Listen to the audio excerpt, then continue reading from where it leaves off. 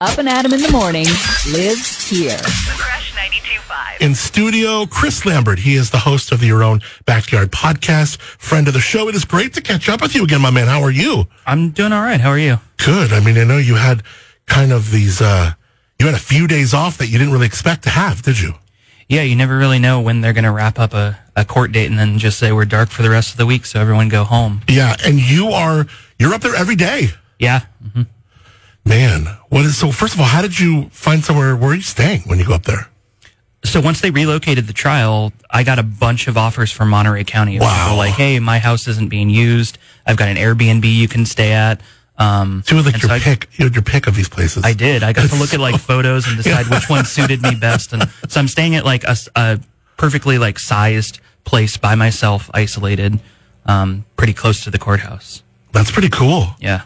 And your goal is to be up there every single day for the trial. That's the plan, yeah. And how long do they say this trial could last? So they're estimating October. I've heard that's a pretty conservative estimate, that it could last 4 to 6 months, depending on, how many, because they're going to pull up tons of witnesses, because it's a circumstantial case. So who knows how long that could go on for. I mean, you think of just like the Amber Heard Johnny Depp trial, like that thing was going on forever. This is like an actual real case. That apparently outlasted only 6 weeks. When I heard that, it felt like way longer. I know it did. So this one is like going to be like 5 times longer than that. Wow.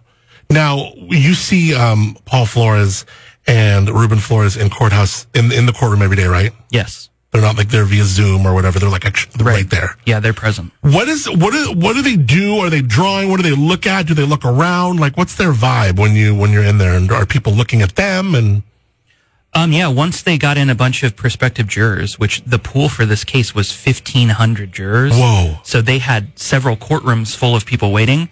Everyone was looking at them. You could see that they were kind of sizing them up, trying to see how they were responding to things that were said. Paul is very stoic. He wears his COVID mask at all times. Everyone else at the desk takes theirs off. His lawyer probably tells him, you better not take that mask off. A good strategy. He has this kind of like, he has this very dim look about him. Like he doesn't look like, he doesn't help himself when you can look at his face. Like he just, I don't know, maybe it's just my perception, but you just kind of put 2 and 2 together, and it's probably best that he keeps that on for him. But man, I almost feel like it's a little bit of it's cheap that he gets to wear that mask. You know what I mean? Yeah, it's good timing for him that we have something like this. Yeah, exactly. If you listen to the podcast, as far back as childhood, people described him as being creepy and staring all the time. People would say he's always in the corner of a room staring at people. And so that's probably a good thing to avoid. Ruben, however, a lot of people have been asking me, in photos you notice he's wearing headphones at all times in the courtroom. So that's a hearing aid. So they hand those out to people who can't hear in the courtroom. And Ruben has requested one so that everything that's said kind of quietly or mumbled, that it's amplified for him. Oh, wow. So okay. That's his vibe, is just listening and looking around. And he's technically out, right? He shows up to court every day, probably like dressed up. Does the other guy put in a suit on? Does Paul put a suit on and stuff? Yeah. So there was, they do the jury selection. Was that pretty, I mean, I know you don't do a lot of these, and this is kind of like your first time sitting, 24/7 in a jury selection, but did it seem pretty, not a lot of bumps in the road? There was like this moment at the end where this woman comes out, and you're going to tell me what she's like, kind of like disqualifies herself in a way. Yeah, they had a lot of people who, a lot of people try to get out for hardships. A lot of people just don't want to serve for that long, which I understand. Yeah. 4 to 6 months you're looking at, even if it just lasts till October. That's a big chunk of someone's life. You get paid $15 a day to be there. Ooh. And so you're basically saying, I can afford to quit my job for that long. A lot of people wanted to get out of it. A lot of people didn't have a great reason, and so they tried to say, there was this one guy who kept saying he had a religious exemption of some kind, and he said the Bible says only God can judge man, so another man cannot judge another man. And it's like, man, I wish we could all use that to get out of this, but that didn't work for him. And so a lot of people tried different tactics, but then they finally settled down on the 12 jurors. They both agreed, we'll accept this panel as it is. And then this one lady stood up and said, based just on what I've seen in this courtroom, with no prior knowledge of the case, I've already formed an opinion that I don't think I can change. And Did you say what the opinion is? I can only imagine. No, they didn't want to ask because they didn't want to bias anybody else. Oh, for sure. So it's like, okay, don't say what that opinion is, but could you serve impartially? Could you do what's being asked of you? And she said, I don't think so. I don't think anything I hear would change my mind. Whoa. So it's kind of unclear what she meant, but I cannot imagine that she formed a great opinion that she's not going to change later on. No. So, she's like, this dude's super creepy. I'm pretty much leaning that he's guilty. I haven't even heard anything yet. right. And I don't know what that's based on, if it's like the look on his face or if it was something one of the attorneys said, but whatever the case, they did take a recess. They came back and the defense used one of their challenges to get rid of her. So does that mean you got to go back to the drawing board to find the 12th, or they have alternates, right? The alternates hadn't been selected yet. Oh, so they've man. got people waiting in 2 courtrooms to fill those seats. So they've got to call new numbers up. They've got to be voir dired, which is where they question the jurors on their ability to serve. And then they had to select out of those, challenge the ones they didn't want. And so it took a little while longer than they expected it to. They were just about to settle. Now, you walk this interesting line here, and we talked about this dynamic when you kind of inadvertently became a member of the media through this. Yeah. But you also are an advocate for Kristen. I mean, you can listen to the podcast, and the desire is to find those responsible and make them pay the price for what they did to Kristen Smart. So are you concerned at all that maybe you might be brought into this at all? Because you were before, during the prelim, there was the subpoenas. We want everything of Chris's. We want his rough audio, his unedited this. It's like, what? And thankfully you found, a First Amendment attorney that was able to stave that off. But do you worry that you're going to be wrangled into this again? I don't worry, only because I don't have anything to hide. Sure. I wouldn't mind if there was something that I needed to testify to. But those tactics, like you're talking about, we want all of your emails, all of your texts. Well, there's a lot of anonymous people who came forward to say, Paul Flores assaulted me, and I'm not comfortable releasing my name. And I'm not going to give that to you just because you put pressure on me to. Right. So that's the thing I'm more concerned about, is that sort of violation of their privacy. As far as testifying, if that's necessary, I'm totally fine with it. But you're right. The weird line between I am media because I acted as a journalist when I made this documentary. That is the role that I'm serving in. But at the same time, if I wasn't media, I would also be attending just because I'm so involved and I'm so interested, just as I feel like a lot of people in this community are. I think a lot of people want to see justice for Kristen. And that's not necessarily equated to seeing Paul Flores convicted. That's what his attorneys have tried to argue, that the whole community is biased. They want to see this person convicted. Well, what we want is to know what happened to Kristen Smart. We want Kristen's remains returned to her family. And if they're not going to cooperate, I mean, there needs to be a punishment of some kind or pressure put on them to get that to happen. Right. So do you ever talk to the Smarts at all? I don't get to as much anymore because technically they are subpoenaed witnesses. At least Denise and Stan are. Mm-hmm. I'm not sure about their kids yet, but they also could be subpoenaed. And so there's a gag order on them that they can't share details about the case with anybody in the media. Since I'm wearing a media badge, that includes me. Yeah. Yeah, I know that even like the times that I would like text Denise now, it's like through the intermediary. Like there's just no talk with them. And they've adhered to that like strictly. So is it weird to like be in the courtroom knowing that you know them well and that they are big fans of you and your work and your heart, and your heart goes to them, but like we're not talking? Is that weird? It's super weird to be in a room where there's a couple people who I know love me and there's a couple people that I know hate me. Whoa, I mean, you know what I mean? Yeah. It's being in there and knowing there are people in this room who wish that I was not here. And there's people in this room who really care deeply about me. It's probably like if I were to think of the 2 people in life that love me the most, and the 2 people or that are thankful for my work, you know what I mean? Yeah. And then the 2 people that like would probably choose to have me dead, and them all being in the same room, you literally have that. Yeah. It's a strange dynamic. And so I have to be the professional one. I can't sit right next to the Smart family and comfort them and all the things that I would do if I were just a friend. But I also can't be giving dirty looks to the Flores family. No. That's, I'm just there as another journalist. Do you play that poker face pretty well? I think so. What, any Mrs. Flores, do you have any weird looks with her? I mean, because weren't there like some weird looks between the Flores family and you before? Yeah, I mean, it's awkward to be sitting in the hallway with these people because they know who I am, I know who they are, but we're not talking. Mm-hmm. And so, no, I would say that it's just we're there and we've got to just stay in our own lane. Yeah, that's a great way to put it. Chris Lambert, the Your Own Backyard podcast. We're going to come back with him. I'm curious to ask what you hear, what you think as far as the talk of maybe a plea deal and more. We got Chris Lambert here. He is Up and Adam in the Morning. Thanks for being Up and Adam in the Morning. It is The Crush 92.5. Adam Montiel in studio. Chris Lambert, he's the host of the Your Own Backyard podcast. He is live in studio, Up and Adam in the morning. Chris, what up, my man? Happy Friday. Thanks, man. Your music's almost done, your album, huh? It is, yeah. I took a little break after the prelim to start actually laying that down. And then each time there's like a trial update, I'm like, oh, I've got 6 months to work on it. No, I've got 2. And like, I have to jump. Because you really your music has been everything, but you really prioritize this mission, this trial over your music.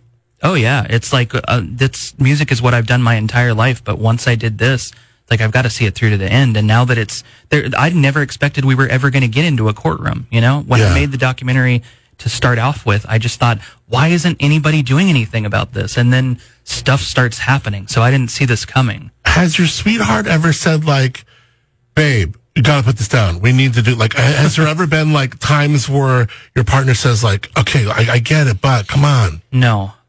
She's been very supportive through it. I think maybe quietly she's concerned sometimes when I'm up at like 3 a.m. with Google Earth open. I'm like, have you seen the way that this changed over time? You know, oh my gosh. Did you really do that? Oh yeah. You were looking at different Google Earth things? In the beginning, when I was first trying to figure out where could she possibly be, people would call in with tips or like send me emails saying, I always heard a rumor that she was buried here. And I'm like, okay, well, let me see if I can pull up satellite images, see how it changed over time, see who owns that property, look up real estate records, try to see if there's any connection. I really went in deep as much as I could because it's like she could be anywhere. No one has covered this like you, Chris. Do you think there's going to be a plea agreement before we get into things? I have no idea. I really don't know how that stuff works, and it's stuff that is usually discussed behind the scenes.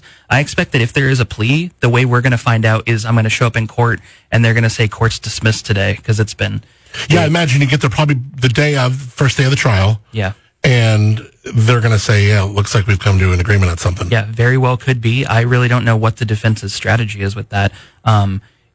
There's definitely a part of me, and this is only me, that I wish that that's what would happen, because I think the stress of a trial on everyone, I mean, I'm even including the defendant in that. It's too much to go through when it's such a simple solution. If you know where Kristen is located, this should be over with by now. Yeah, and they do. I think I can only see this going one way, and to give this family what they deserve, and that's their daughter, and let them have their daughter. Like, it just makes no sense to not do that. You would hope even at the end, because I don't know, I would just think, like, especially this is your last chance to move whatever chips you feel you have. And their attorney's a pretty savvy dude, unfortunately. He knows what he's doing. These are your chance to move whatever chips you have, try and get, I don't think the death penalty is even on the table. It's in California. No. But, I don't know what that means, if it's a reduced thing or who knows. He's still going to have to pay for what he did. But, this is your chance to maybe lessen the severity of that by giving us Kristen. Right. And I guess in their position, if you really feel like there's a good chance that it's going to be hard to prove in court, which, with circumstantial evidence, then you roll the dice and see what comes up. I wouldn't gamble it if it was me, but I'm not them. That's a really good point. This is a circumstantial case, but we were talking off the air about what you think are going to be those really heavy pieces of evidence, and some of them are just that. I think of when we were talking about, Stan Smart being right over this area, looking in there, feeling this, and knowing that they're driving away and still restraining himself and not going in there. And then you look at what came up in the prelim and these, talk about some of these like pictures of the soil. You saw photographs of the soil that definitely looked like something's up. Yeah, the space underneath Ruben Flores' deck where they now believe that Kristen was once buried but is no longer there, there's a void in the soil. So like the ground penetrating radar showed that something had been there about 6 feet by like 3 feet. So they dug down and it's a big empty space now. But there's these telltale signs that something was buried there. One person testified that she saw what she called a bathtub ring of decomposition around the outer edge of that void.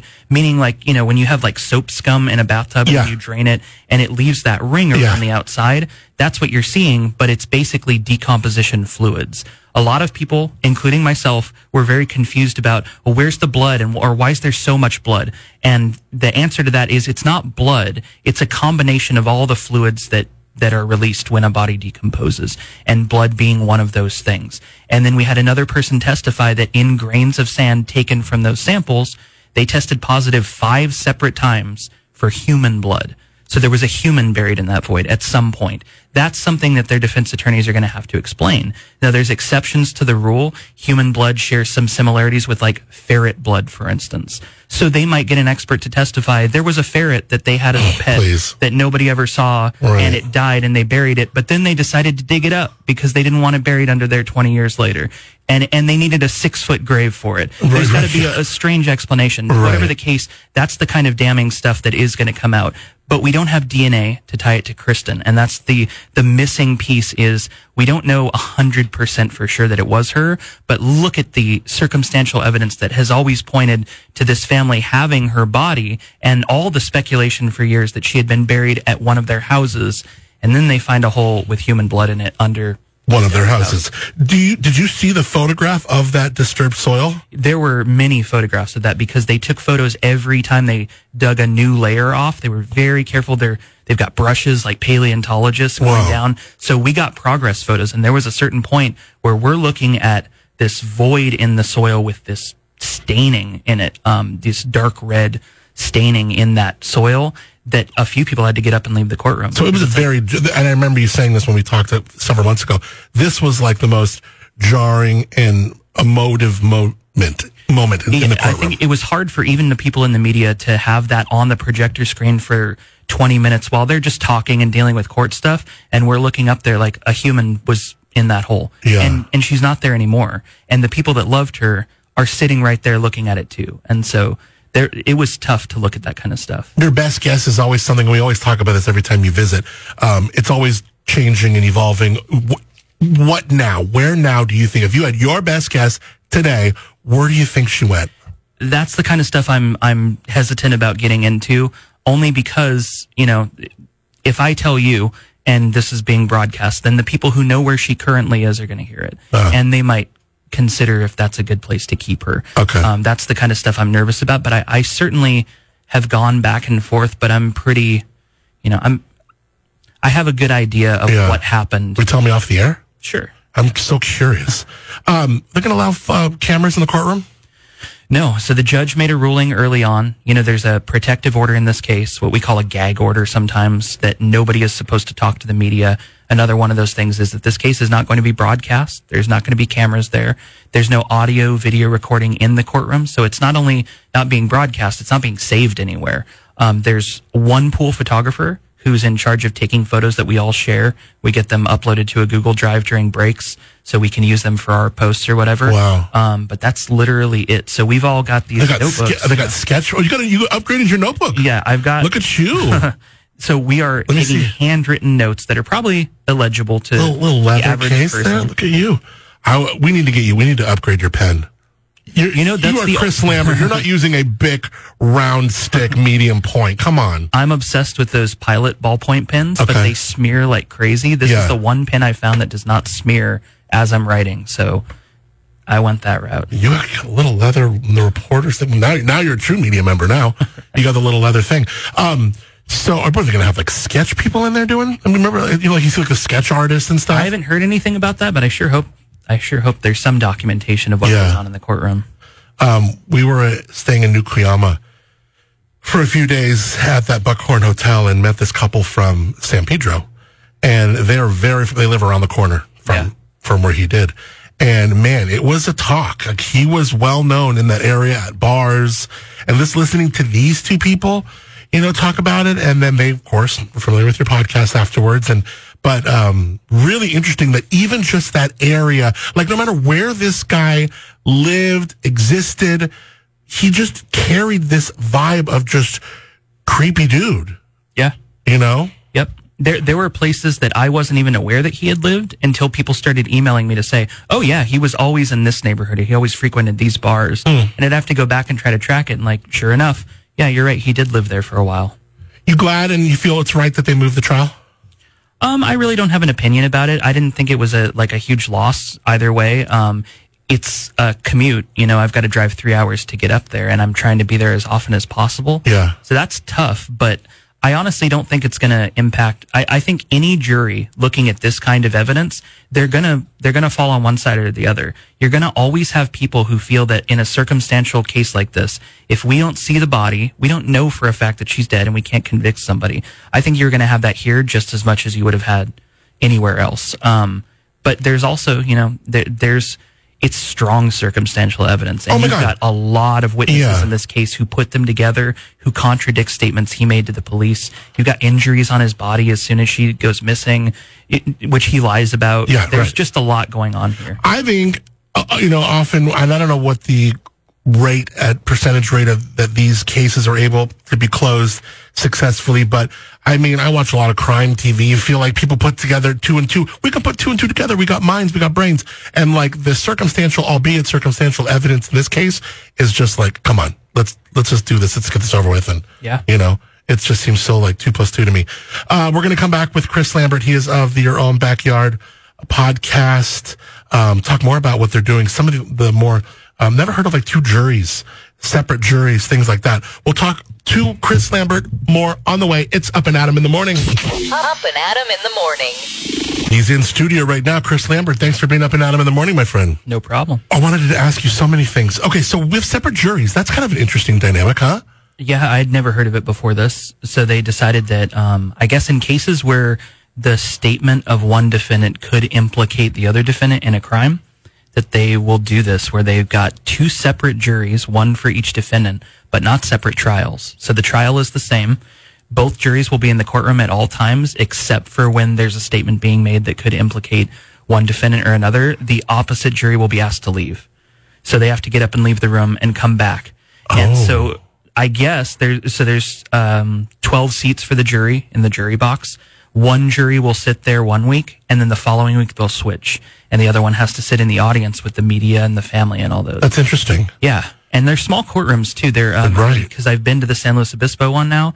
These courtrooms they feel tiny, and they're like wooden church pews. Yeah. So they're not comfortable, and there's not a lot of space in there. So we're going to be pretty packed in there. They've already got an overflow courtroom going where we're watching on like a Zoom screen. And so that's, I guess, like a satellite room or something. Yeah. That's interesting because, as an attorney, or even one thing I noticed a lot during that Johnny Depp and Amber Heard trial, I've referenced it a few times, not like I watched all of it, was Amber Heard really tried to play towards the jury. Yeah. So she would receive a question from an attorney, and then she would turn and answer. And I felt it felt really weird to me. But that's weird but often attorneys will definitely look at the jury and address the jury. And in this case, it's like you're looking at the jury box, but then you're also looking into the gallery too. Yeah, I think, and just in my opinion, it feels like speaking directly to the jury is kind of a bad technique. It looks like you're putting on a show. It looks like you're trying to appeal to them as opposed to just answering the question of the person who just asked it to you. Right. So you'll get asked a question sometimes and you're like, right. And then you turn to the jury and start telling a story. Yeah. I think they're pretty inclined not to believe you. I totally think, and what happened, they didn't. You know? So it's super interesting. I think you're totally onto something. How are you choosing to cover this event? Because nobody has covered it like you. But then I remember during the prelim, you went to exhausting lengths and you were very comprehensive. But to what extent is this just like so much on your shoulders and to do? It's like, I can't do all this. Yeah. And I learned some hard lessons in the prelim. I attempted to take a word for word transcription by hand in my notebook and then go home and try to decipher what I had written because it's so sloppy, and then also type it all up and then get it on the blog before I went to bed that night. And then I'd have to get up the next morning. So you spend like 8 hours in the courtroom and then 4 hours at home typing and then go right to bed and wake up and drive again. And it was just by like the 5th or 6th day in, I was like, I don't know if I have the energy to keep this up. Then that whole subpoena thing happened. I got subpoenaed, and for a while it was unclear like what I was allowed to do and what I wasn't. So I stopped doing it. I picked it up again once I was dismissed as a witness, and I still have not caught up on those days. So the days that I didn't type up, they're still in my notebooks, and I've still got to type them up. And I tried to do it a few times during the break, and like, it's just so exhausting. Yeah. It's so much work. I'm also you still feel like you got to go back to that now? No, but good, thank people God. ask all the time, and I kept saying like, oh yeah, I'm going to do that. I'm Right. planning to do that. And I still, eventually I would like to get that out because it's interesting what happened during the prelim, but the same stuff is going to come out at trial. And my plan this time around is to take only the necessary notes about things that I think the public would want to know, that they wish they could see if there were a camera in the courtroom, and then go home on the weekends and record just like a half hour to an hour long episode where I'm just talking through, we saw this and then the judge said this. And so I couldn't possibly make a documentary about what's going on in the courtroom while it's happening. Mm-hmm. So there won't be a real like regular episode for a while because the trial's happening. Do you do this with music? This kind of extent? I mean, it almost sounds like, and I don't mean this in anything but a compliment, but like there's like this neurotic in a way where you're very like specific. Your brain is like a perfectionist or something where it's like, it has to be right. It has to be complete to like a standard that you set for yourself that is almost, to me, seems unattainable. Yeah, I think that's a theme of my life. Is it? I'm Okay. that type of person Yeah, with yeah, yeah. everything I do. Yeah. So you'll jump into something and just like, okay, we got to really, but something's you got to rein yourself in a little bit. So when you cover it this way, we're going to do what, like weekly things or what? That's the plan, unless there's weeks where there's just not a lot happening. Obviously, it's not necessary. I'm sure there will be dark weeks in there where the court goes quiet. But otherwise, yeah, each time that there's a week with stuff going on, I'll try to put out an episode about everything we saw, like which witnesses we heard from, and what they said that added to the case. Yeah. That's going to be quite a feat once again. Yes. Yeah. Well, I'll tell you this. If you need any help with editing or production or like mastering or things like that, I'm happy to help you. Cool. So if you want to send audio my way and, hey, Adam, cut this up, or I did a voiceover, cut this up, and, I'd love it to be around 20 minutes or whatever. If you need help from me, like, I'm down. Awesome. Yeah. So, we got Chris Lambert here. He is from the Your Own Backyard podcast, where we did get a recent episode. And are we getting closer to any kind of thing like, every time you come in here, I ask you about things, a book or different other people that may have approached you, Netflix special this or that. Have you gotten anywhere closer to these things that I've tried to tell you need to do? No, I mean, not that I'm seriously considering. I like the idea of a book only because it feels like a comprehensive way to get all the information out, but also it doesn't feel like selling my soul in the way that like a Netflix series does. I had a lot of offers that I passed on because they just something felt weird about it, and I didn't want to cash in on the fact that the podcast was successful. Like it did what it intended to do. Stuff started moving forward, and then all the big companies, I mean, you name them, they reached out to me and asked, can we buy this and air it on our network or something? Wow. And it just never felt right to me. So a book feels like the cleanest, simplest way to do that. Yeah. But I don't have any immediate plans to do that. It's just something that I have in the back of my head. Yeah, it's kind of like Dave Congleton said, like, if you don't do it, somebody else will, and you should be the one to do this. Yeah, somebody will absolutely jump on that idea. And it may happen either way, you do or don't. Sure. But like you would be the quintessential voice that I think people would want to, connect with when all is said and done. Yeah. And maybe that's the kind of thing you start now, and by the time there is a verdict or something down the line, end of the year, who knows? Because then Maybe I have. maybe you have. Yeah. Yeah, well, yeah. I've got some things that I am setting aside that who knows what will happen in the future. And it also really depends on how this trial turns out. There's different roads that I might take depending on each. I've also had the idea of, I really, really think from being in this position now and meeting not only the Smart family, but other families of victims who have been through similar things, Sure. who I've met through the Smart family sometimes, or people who have reached out to me. It is a very, very difficult road when you have a family member who goes missing or murdered, and you kind of feel like you know what happened or who might have done it, and the sheriff's department is telling you, just be quiet, let us do our work, and you kind of feel like maybe they're not doing their job. What are you supposed to do? And there's no roadmap for that. No. And I kind of thought about, it would be nice to interview those people and sit down, like, what techniques worked for you and what didn't. Because in some cases, there are people who have been waiting for justice for a long, long, long time, and it has never come. And then some people just get lucky, and it wraps up really quickly. Right. Unbelievable. We got Chris Lambert here. We're going to continue the 9 o'clock hour with the host and producer of the Your Own Backyard podcast. I'm curious to ask you about your music. I know you've been producing an album. And also, if you want to support Chris, and this just came via a text to me, and this is certainly nothing that Chris tells me to do, and he gets very shy, but you can go to yourownbackyardpodcast.com. There is a donate button, and for all the work that he has been doing, you can donate there, yourownbackyardpodcast.com. More with Chris Lambert on the way. I'm Up and Adam in the morning. I am Up and Adam in the morning. Up and Adam in the morning. Chris Lambert, he is of the Your Own Backyard podcast. It's great to have you Up and Adam in the morning. Thanks for hanging out, dude. No problem. So, I was asking you off the air, cause you got the day off, what are you guys going to get into? You said, you and your gal, you're going to be watching, you're doing a bad movie marathon. We are. We try to, as often as possible, we invite a friend over and just watch the worst movies we can find. Cringy, kind of just Yeah, or notoriously bad movies that, The Room. You remember The Room? Yeah, yeah. People would go to showings because it was so bad. But Right. We watched all of the Nicholas Sparks movies, every Nicholas Sparks book that's been turned into a movie. Right. And so there were some okay ones, The Notebook's pretty good. Walk to Remember is okay. Right. But then there's The Best of Me, movies I'd never even heard of before that were just what are we watching? The most bizarre plot twist. Someone and you'll always just dies. go through them. You won't turn them off. You'll just... No, what we'll do is we'll watch them and then we'll post Instagram updates. Okay, here's what happened since we last updated you.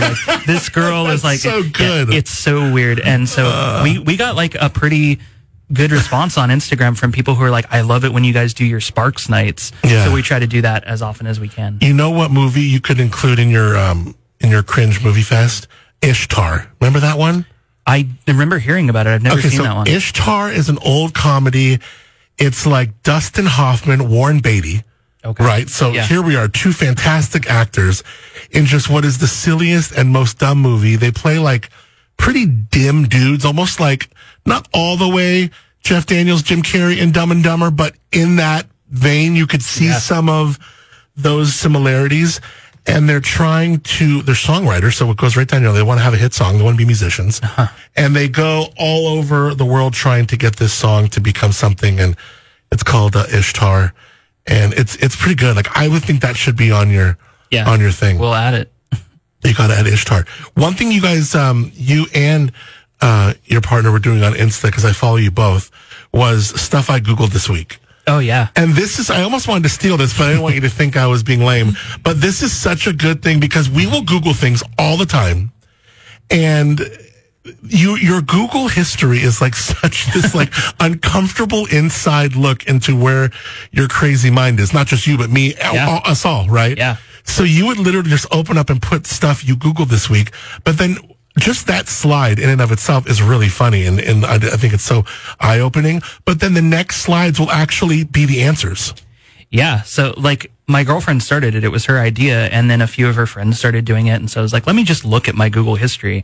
And it was nuts. It was I know. Whoa, I Googled all that this week. So, yeah, I started posting screenshots of the Wikipedia pages I got led to. I started throwing polls up that's do you remember this song and when it was popular? Right. And I'm always really surprised by what people do and don't remember and what they have and haven't been exposed to. I found out this week that almost nobody had heard of a Zero bar before. The candy bar. It's a candy bar with white chocolate. It's basically like a Snickers, but white. Okay. And I found out this week that nobody had ever heard of it, and it's my favorite candy bar. It's really? So it's well, I didn't know that was rare. So I find out stuff every week. I learn new things, and sometimes the things I'm Googling though are so embarrassing that I just don't post them. So I know. I'm looking I Googled QVC for some reason. Slice of cheese pizza meaning. Japanese vintage glassware company. What exactly makes something fair trade? But yeah, our Google history. yeah. Oh my gosh. But then I love how you would go back and answer them though. You would research and go do some stuff. I'm totally, now you know if I steal that, it's out of homage to you and her. Go for it. Yeah. That's pretty funny. Hey, last time we had you, literally in my own backyard, which was awesome. It was many, many months ago.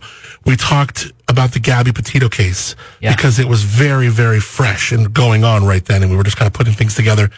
One of the aspects of the Gabby Petito case that I found really interesting, as did you, was this dynamic where the guy who's guilty, his parents, are sheltering him and helping out and helping not get information to where it needs to go. And that's very, very clean comparison to what we see the Flores family doing, and have been doing for years over this Kristen Smart case. And when we saw where the Gabby Petito case ended, literally just a week or so ago, or earlier this week with the note, I mean, what did you think about some of those similarities that kind of remain still? It's been really interesting to see those parallels. Even from the start, there was suspicion that, his parents knew and that they were helping cover it up. And I thought, this is so unusual. It seems unusual that, like, a lot of people who have talked to me about the Kristen Smart case are like, if my son did something, I could never, ever cover for him. As much as I love him, I would tell him to do the right thing. And my mom told me if you get arrested, they give you one phone call. Yeah. Don't make it me. Right. Because she's like, if you did something wrong, you're going to pay the price for what you did wrong. Yeah. Certainly, if I got in the mix of like something as heinous as a crime like this, there's no way that she would have supported. It's not like you don't love your kid anymore. You're probably severely disappointed. Yeah. But you don't help them out. You don't become an accomplice. Like, I don't get it. Right. Yeah, it's not something that I can relate to, but you see it again in this case popping up. Yeah. And I think just this week, Gabby's parents filed a lawsuit against Brian's parents, saying that they had inflicted emotional distress on them by knowing the location of her remains, or knowing that she had passed away and how she had, but not coming forward with that information. But not only that, by making a public statement saying, we wish the best for this family, we hope they find their daughter, when they really knew where she was all along, and that the judge ruled in this case. This is incredibly callous and cruel behavior to see from one mother to another, and that's what we've been saying in the Smart case all along. Yeah, and just like the Kristen Smart case and with Paul Flores, you see a lot of these circumstantial elements play a role in Gabby Petito's case. Like, oh, we saw them fighting over here. We got the cam from the cop during the stop. Like, all these things like piece together, different aspects that we're able to go like, oh, this is not a good situation. Right. Yeah. And you have no eyewitnesses to the actual murder. Right. But you have enough to piece together that we know who's responsible for this. So now, and then he writes this like 8-page kind of letter, and in there he talks about Gabby perhaps getting a bump on her head. She's out in the cold. She's wet. And I didn't understand. He didn't really say what happened or if he even knew. I'm carrying her for a long time, as long as I could. And then she asked me to like put her out of her misery. Like, I don't believe any of this. Yeah, it seems like just distancing himself from the crime itself. Yeah. Trying to make himself look like he's not such a bad guy, when it seems like the pattern in their relationship was this rage and this codependence and Right. all that stuff. And you saw that in the body cam footage. You saw it in the witnesses who came forward that saw them in a diner like earlier the day that they believe she died. So it seemed like there was a lot of violence, a lot of fighting, and I can't imagine that just coincidentally she got in an accident and then she said, put me out of my misery. I'm in a lot of pain. So it's the idea something happens with them. He does what he does. He goes back home for a matter of a few days. Right. Must, I guess, tell his parents, like, hey, I got to get out of here, just so you know, something happened. I don't know. Do you think he tells them everything? What do you think? Yeah, I can't imagine that he says, I got really angry and killed her because I was mad. Yeah. But he probably lets them know that she's dead and that where her body is and all that. I would And then he says, I got to get out of here. Right. He doesn't go back to her per se, right? He goes to this creek where he does himself in. Right. I think before that, they went on a family camping trip with his sister. Like the parents and That's right. they all went camping somewhere where they checked in and checked out, and they said they hadn't That's been there. right. That he had been there, but then he hadn't. And it's really unclear what happened, but it seems that they definitely knew that he was fleeing and that they sheltered him and they harbored him. And then they put out this statement saying, we wish that the family would find their daughter. What a bunch of weirdos. It is very much like what the Flores family did. Like, just to be able to sit there and have these conversations like Mrs. Flores, and you're just talking and just like, in the back of your head, like, this is complete. Right. One of the things that I keep coming back to, regardless of like who did this and who's responsible, like I won't even put that on them. If your son is accused of killing somebody and he was the last person seen with her, he's got these injuries, it sure looks suspicious. You can understand why the other family might think that he had something to do with it. So invite them over, sit them down and say, look, let's sit down in the living room in a neutral space. I'll be there to protect him, and he'll answer any questions you have about what happened with your daughter that night. Because I know he didn't do it. And anything you want to know, he's going to answer it. That's what I would think normal parents would do in a situation like Well, that's what you do when you're innocent, Chris. Exactly, right? We have Chris Lambert here. He's of the Your Own Backyard podcast, 903-1974. It's Up and Adam in the Morning. More with Chris Lambert coming up.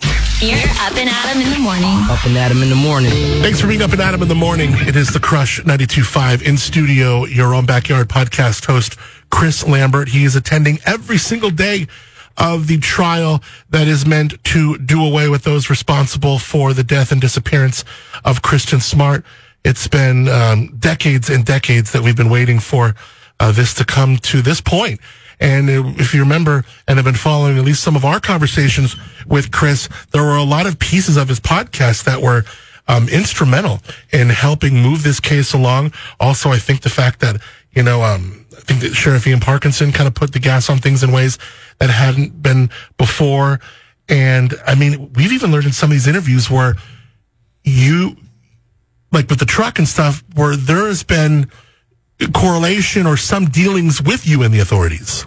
Yeah, I think at a certain point they thought, that people are listening to the podcast. It might be to our benefit to get some information out that way. Were you surprised when you first got that call to be like, almost like working with them in a way? Was that a little bit unnerving and like, whoa, okay. Well, it started with them saying, okay, we'll agree to sit down with you and do the interview that you requested months back. That by the time they had come back to me, it's like, I'm pretty much done. So I got to do a new episode. But I interviewed them several times. And then it was like, I had let them know if it's at all beneficial, if there's a message you'd like to get out, I would certainly like to help you broadcast that, whether it's, hey, we are working, like they did say, we're going to get you some statistics about the amount of money we've put into this case, the amount of searches we've done.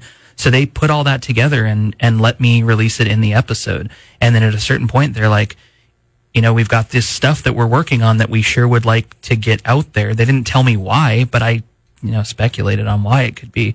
And it was it was the truck. Repeat that story because it's a pretty fascinating story. Yeah, so they had recently located one of the family trucks that had been sold off not long after Kristen went missing. All the vehicles the family owned when Kristen went missing were gone within like 6 months to a year, and one of them was apparently stolen, and then it was recovered.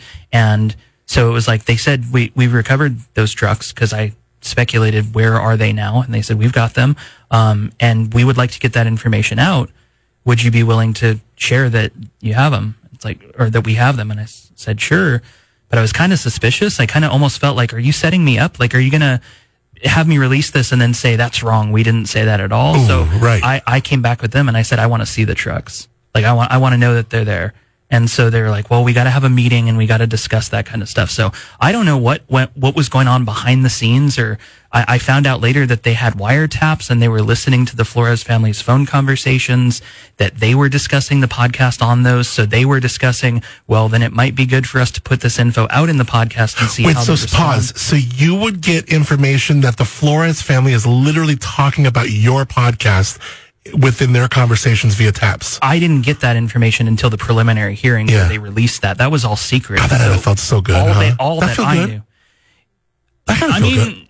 In a way, I assumed they were probably paying close attention. Yeah. Like the whole community's listening to this thing, but I didn't know about wiretaps or anything that was going on. So, the defense has raised that and tried to get the case dismissed and say that's outrageous government conduct that they would do something like this. It's like, well, they're just using the podcast to disseminate information. Yeah. That's all that they're doing. They didn't, and he keeps trying to call it disinformation. He keeps saying you release disinformation through the podcast. Well, there's no disinformation. They have recovered one of the trucks. Yeah. And I did get an email. Well, that word is getting played out so much right now. Right. I did get an anonymous email. It was just that I knew who it came from. Right. But I did get an anonymous email telling me we recovered one of those trucks. And so I just put that in the podcast because they said that would be beneficial on our end, and the way that it played out and what was going on behind the scenes, we're still learning about in court, and so it is pretty interesting. Yeah, because then you had that picture where like did they say like, hey, come to this yard, this address, over that fence, see that on that flatbed? That's it. Yeah, it's like it's on their property, and so they're like, hey, we'll show you to the truck so you can take some pictures of it so that you have proof, which was for me kind of collateral. It's like if you're trying to like set me up because this is the way that the defense has tried to portray me and my podcast is you set out to convict this guy, pretty much like you framed this guy, like you set this guy up. And now the whole community wants him convicted. And that's just not true. You know, I talked to people who knew Paul from the time he was a little kid until he was growing up, and I never found anybody, even close friends, who defended him or don't think he did this. So I'm just reporting what I'm hearing and seeing. If anybody, I thought that the sheriff's department was kind of the antagonist of my first several episodes. It was, we kind of know who's responsible, so why aren't they doing anything? So when they first sat down to talk to me, we weren't friends. You know, we weren't on the same page with each other. And I've come to learn and respect that there are agents who are working on this case, investigators working on this case, who really care and who want to solve this, and including the sheriff, that I was happily surprised to find out, okay, they are working on this thing. Sure. They are working on it. Yeah. And so over time, we warmed to each other and we realized neither one of us is the enemy. But I think the idea at that point was like, we didn't really know who to trust. It was like, if I had a witness and they wanted to talk to them, I'm like, Yeah. I don't know. Like, And they're are you thinking going the same thing, maybe. Yeah, exactly. Yeah. Exactly. And it's like, are you going to take all the credit for this? Are you going to pretend like this? And so I'm glad that we got to a point now where it's like, you know what? If somebody comes forward to me, I'm just going to tell them to contact you. I don't want to get in between. I don't want to have this come out in court that, well, Chris told this witness not to say a certain thing or he told them this. None of that is true. It's just, people reach out to me, and if I believe that what they have is beneficial to the case, it's like, you should be talking to the sheriff's department or now the DA's office, because this is more important to this than it is to a new episode. Yeah. You know, that's not the priority here. Yeah, I was just, as you were telling that story, remembering what a cool moment I thought when Sheriff Parkinson does this press conference, and you're sitting out there just, observing it, and he even shouts out you and the work that, your podcast has led, which is pretty incredible. Yeah. And I didn't expect that, and he certainly didn't have to do it, but I appreciate that he was willing to do that, because it's tough. And,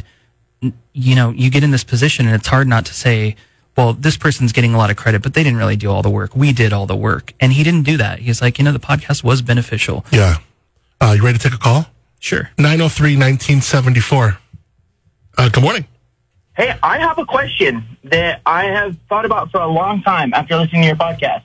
Go ahead. What's your name first? My name is Gabe. All right, Gabe, what's your question for Chris? Okay, so my question is, it's about Ruben. He had mentioned on the podcast, or had mentioned that he was like a volunteer police officer. Has that ever been looked into? And has anyone that Ruben's ever volunteered with been, known? I mean, I feel like given the circumstances of everything, he would know not to deal with police, and, he has some sort of, knowledge of how to, try and go about his situation. It's an interesting question. Yeah, that's something that I definitely looked into. There was, when I first got into this, it was just speculation that he had served as a police officer. I kind of dismissed it at first because there was no proof, and then I uncovered, in fact, he was a reserve officer in the early 60s in Redondo Beach. And I certainly think his experience working for the police could have played a role in how he chose to respond to this. But I wasn't able to find, and it's going to be hard to substantiate any law enforcement connection that helped him cover things up. I think it's just Sure. The idea of what's going to happen in an investigation might have played a role in how he chose to act. That's a great question. Appreciate your call. Yeah, thank you guys for taking it. Thanks, man. That was a good question from Gabe. I like that question. Yeah.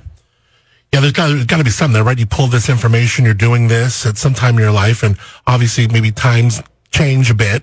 Late 60s is definitely different from where times are now, but still, you're probably keeping these things in mind. I would certainly imagine, yeah. Yeah. We got Chris Lambert. We're going to come back. We're going to wrap up with him. He is of the Your Own Backyard podcast, 903-1974. Good morning. I am Up and Adam in the morning. I am Up and Adam in the morning. Up and Adam in the morning. It's Up and Adam in the morning. The Crush 92.5. Chris Lambert is in studio. He is the host of the Your Own Backyard podcast. We learned a lot in this visit from Chris. Just the dynamic of writing that line from, this a member now of the media, in essence, and then also an advocate for Kristen, and has a deep affinity for what the Smart family has gone through over the years, and the Smart family has a deep affinity for the work that Chris has been doing, yet in these courtroom situations, we're not even talking or dealing with them. That's got to be so, weird. You should do, if you itch your ear twice and they see that, that's like a fist bump to them. Right. That's like a hug to them. Yeah. I don't know if that's cool. No, I know.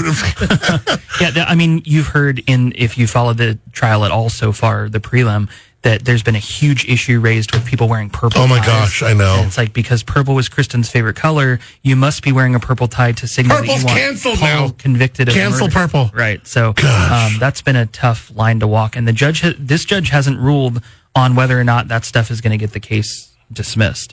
That's still upcoming. And so we're waiting to hear that. But it's probably not a good idea to be wearing purple at this point in the courtroom. So like anything that seems like it's biased or in any way, it's just like easier to steer away from that. Totally. It's not even worth it. Yeah. Yeah. I'm sure it'll be nice to give the family a big hug when all this is said and done. A lot of great conversation. If you missed any of it, we're going to have it all uploaded. You can get to the Crush website, of course, the Up and Adam in the Morning podcast. On Apple Podcasts, we'll have a link. Your music, you are putting together a new album. This is a little bit from your last album. But Chris has been a singer-songwriter, musician for a long time. And, you know, you would almost think like you were born to do what you're doing here. But, I mean, you're a musician at heart. Yeah, that's what I started out doing. I mean, the only connection really is that I record both of them by myself at home. Yeah. Well, it's interesting because when you listen to the podcast and you have different pieces that you'll narrate, I mean, you're scoring those too. Right. The music's Yeah. Which is again, like you put so much on your shoulders to get what you feel is the just amount of coverage for this event, this event and everything that all the events that encompass it. So, right. I mean, we look at like where you went to, what you were doing during the prelim was like, my God, this guy's going to get killed doing this, Yeah. So how are you going to, in what we're going to do in the trial, you got the pad that you're staying at, how are you going to like keep this measured so you can be at your best but not put too much on yourself? I'll be in the courtroom, I'll be taking notes, and when I get out of court, I'll transcribe those notes as I did, but I'm not going to be doing as exhaustive of a job. I'm not going to try to get every word because I think people know, but there's going to be witnesses that we don't expect. There's going to be people that come out that you're like, whoa, I really want to hear what that person had to say. Or somebody that we've heard from that like, you know of their existence, but you've never heard their side of the story. Those people are going to come out. So those are the kind of things I want to cover. And I'll just, once a week, I'll get those out. I won't break my neck trying to do it though. Are there pieces of the trial that you're looking forward to seeing because you think they will be moving perhaps a pivotal piece of the situation? I think I'm pretty interested in all the witnesses who have, because reporting on this, a lot of these people didn't want to talk or had already been scared off by earlier people interviewing them. So I left them alone. But then getting to see them speak at the prelim, it was like, this is a whole human being that we didn't know anything about. You can only read words on a paper and you expect there's a certain tone behind them or a facial expression. And then you see them on the stand and you're like, oh, that's right. There's a lot more to this person. And I really appreciate getting to know people that way. So I'm hoping to get a fuller picture of what actually went on here. I know you're cool either way. If something, brings you in on this trial and you're forced to testify or get subpoenaed, or if maybe you're not, do you kind of lean in your head and in your heart one direction? Like, God, I kind of hope they call me. Like, I kind of really hope, like, I dare you, like, call me because I'm ready to go. Or is it kind of like, man, I really hope I'd rather just stick to my coverage of it. I'd rather not be involved. No, I go back and forth because it's tough to, just during jury selection, the defense attorney said, there's a podcaster involved here that you guys are going to hear a lot about who's tried to make this his life's work. And he said it really kind of snarky. Sure. And it's like, that's the kind of stuff where I want to say, wait a minute, I've done so many other things and I'm like working on an album right now. And like, I'm doing the same things I've always done. I just happened to make a documentary about this case when nobody else was doing that. Mm-hmm. And so I would never call this like my life's work. Like I've given up everything to do only this or the implication he's trying to make, which is like there were dollar signs in my eyes that I saw that this was my opportunity and nothing could be further from the nothing. truth. So I would love to take the stand to like refute those so the jury could see he's saying this in a certain way, but that's not who I am. Yeah. But the other side of that coin is they do get me on that stand. Their only goal with me on that stand is to get this case thrown out based on what I've done.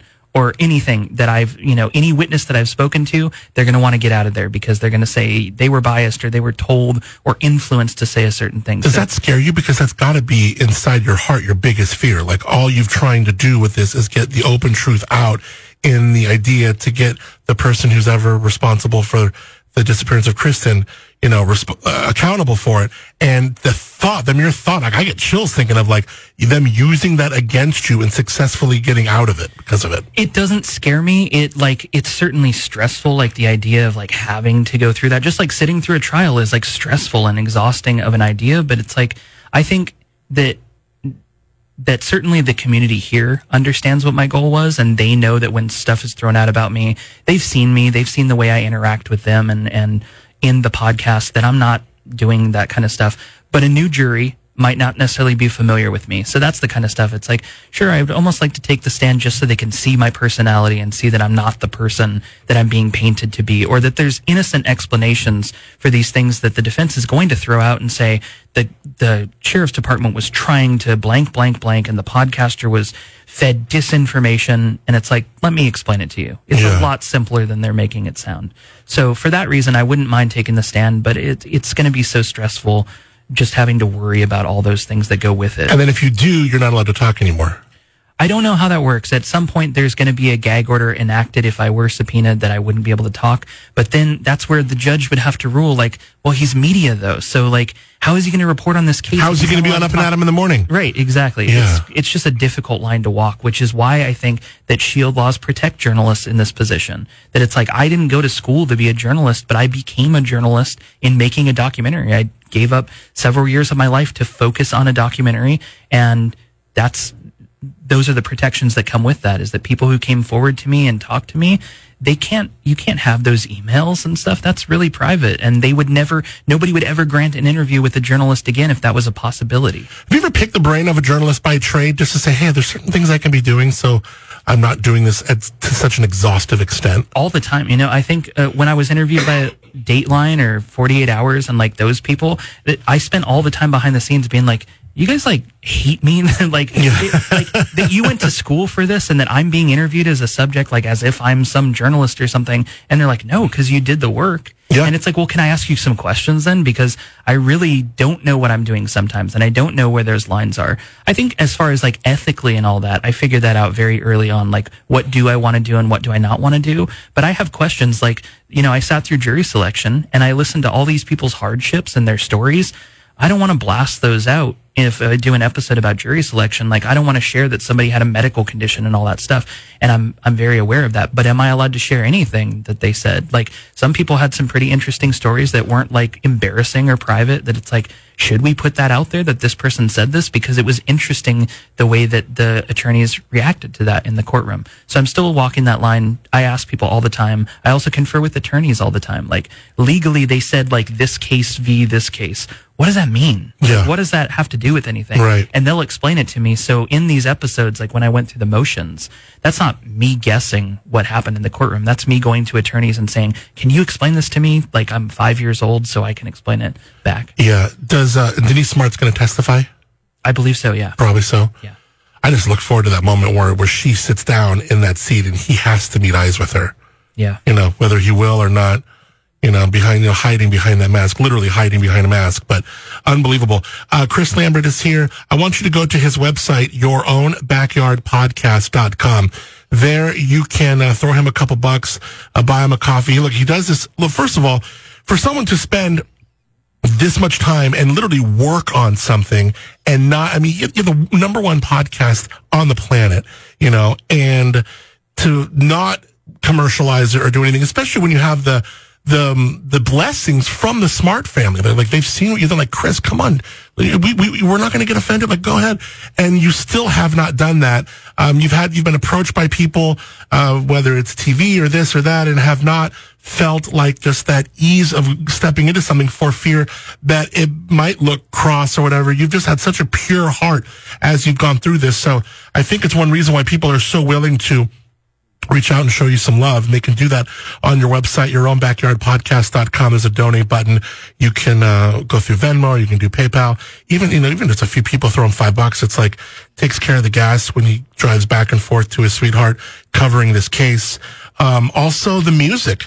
The new album's going to be coming out maybe in a couple months or what? Hopefully, like I'm wrapping it up right now, and once trial starts, my focus is going to go back there. But if I can get it done in time, I'd like to put it out as soon as possible. Are you the kind that likes to go perform too? I would love to. Yeah, Really? I haven't been able to do that in several years. I know. I'd love to get back to that. Do you think the notoriety and the public persona with the podcast and with the music, they could probably marry pretty well? People be like, oh, I want to go see his music. Oh, look, I like the music. Or do you think it's going to be like two separate sorts of demographics? Maybe. And my expectations are not high. I figured that I'll put this album out and it will get about the same amount of fanfare that my last few did. Yeah. Which is like local, you know, Yeah. small time, and that's all I'm looking towards is, you know, I'd like to get out and tour again. I toured several years back, and I love driving around and playing shows in different places, and that's about the extent of it. Because this album was written in a time where your life was very devoted to this Kristen Smart case and and how that affected you in a lot of ways, you know, at home, in your head, in your heart. How much of that Chris Lambert do we hear in this album?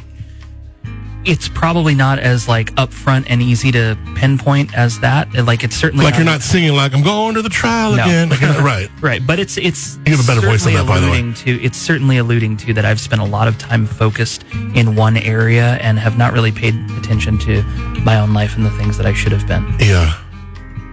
It's amazing. It's really interesting. Also, just like the dynamics between you and your sweetheart. I mean, she's really sharing you with this passion and this thing that you've been driven to see to completion, which I imagine, although tough, I think it's a really admirable thing for a partner to see in you. That, I mean, that that you see things through, and that, you know, so I'm sure even though there's been many times where it may have felt like, you know, it's like a struggle or this or that or a give and take, that you probably had some really meaningful conversations about this as well. All the time. I joke with her all the time, too. It's like, you didn't sign up for this. You signed up with the guy that used to play coffee shops in town. Yeah. And this is where you ended up, and so I'm sorry about that. But, Yeah. We'll get back to that. Yeah, I'm sure she's really proud of you, as we all are. Chris Lambert is here, and follow him on Instagram. Do we give your other Instagram out? If you want, yeah. Because it's Chris Lambert Music. Yeah. And that's where I do like the stuff I Googled this week, and if you want to go into the bad movies that they're watching, and it's pretty funny. Yeah. I like it. I'm really entertained by you and your girls' Insta. So go check out Chris Lambert Music. Also, Your Own Backyard Podcast.com. So great to have you in, my man. It's really also, I would love for you to come back in or update us over the phone or Sure. via Zoom if you're down at your leisure. And again, I really meant that when I said, if you have issues with like time, there's only so much you. If you want me to like cut some audio, edit it for your podcast, like you don't need to credit me, you don't need to pay me, like just if you need the help, like I'm here for you. I really appreciate that. Cool, brother. All right, well, thank you for being up and Adam in the morning. Have a wonderful weekend, my friend. You too. Up and Adam in the morning with Adam Montiel. Weekday mornings, 6 to 10 a.m. The Crush 92.5, the perfect blend.